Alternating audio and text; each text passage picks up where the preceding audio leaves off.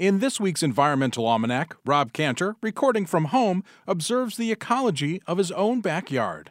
This is a talk about the birds and the bees, but it's not what you're thinking, and it starts with a plant. The plant is known by the scientific name Carex jamesii, but it's commonly also called James's sedge or lawn sedge.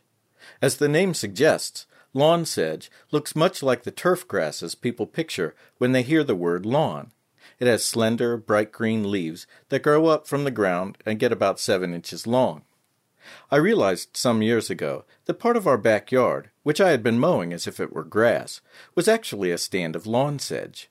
So I stopped cutting it and instead encouraged it to grow by removing the weedy competition and accenting it with select native woodland perennials, including trillium and Virginia bluebells.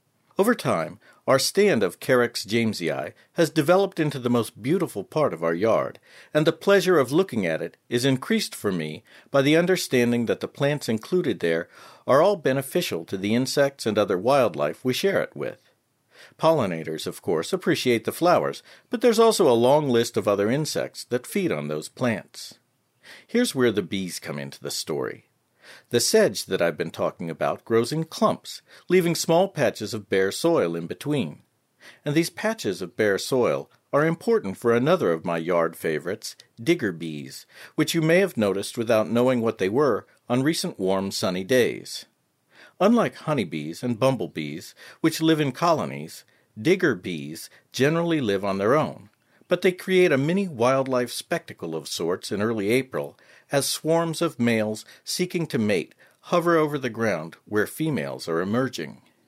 Since I learned what they were, I've always enjoyed seeing the activity of digger bees in April, just because.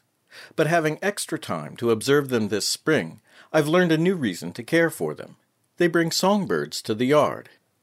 As a result of the pandemic, I've been doing my teaching and advising from a small office on the side of our house, which has sliding glass doors and a view of the sedge stand. As the digger bees became active there, I noticed certain birds were hanging around as well, especially an eastern phoebe and a pair of hermit thrushes. What a convenient opportunity for bird photography, I thought to myself.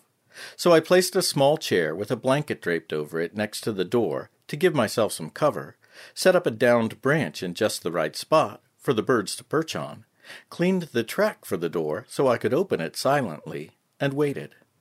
Throughout the day the birds came back, and each time I had a chance, I'd slide open the door to shoot a few pictures. In the process, I realized the birds were coming there specifically to eat the digger bees. They would catch one and carry it to a low perch against which they could kill it.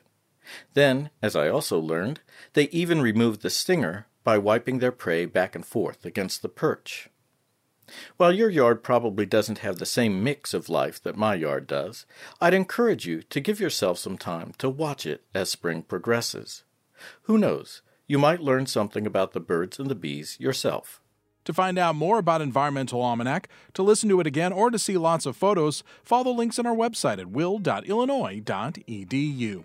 And you can read Environmental Almanac on Sundays in the News Gazette.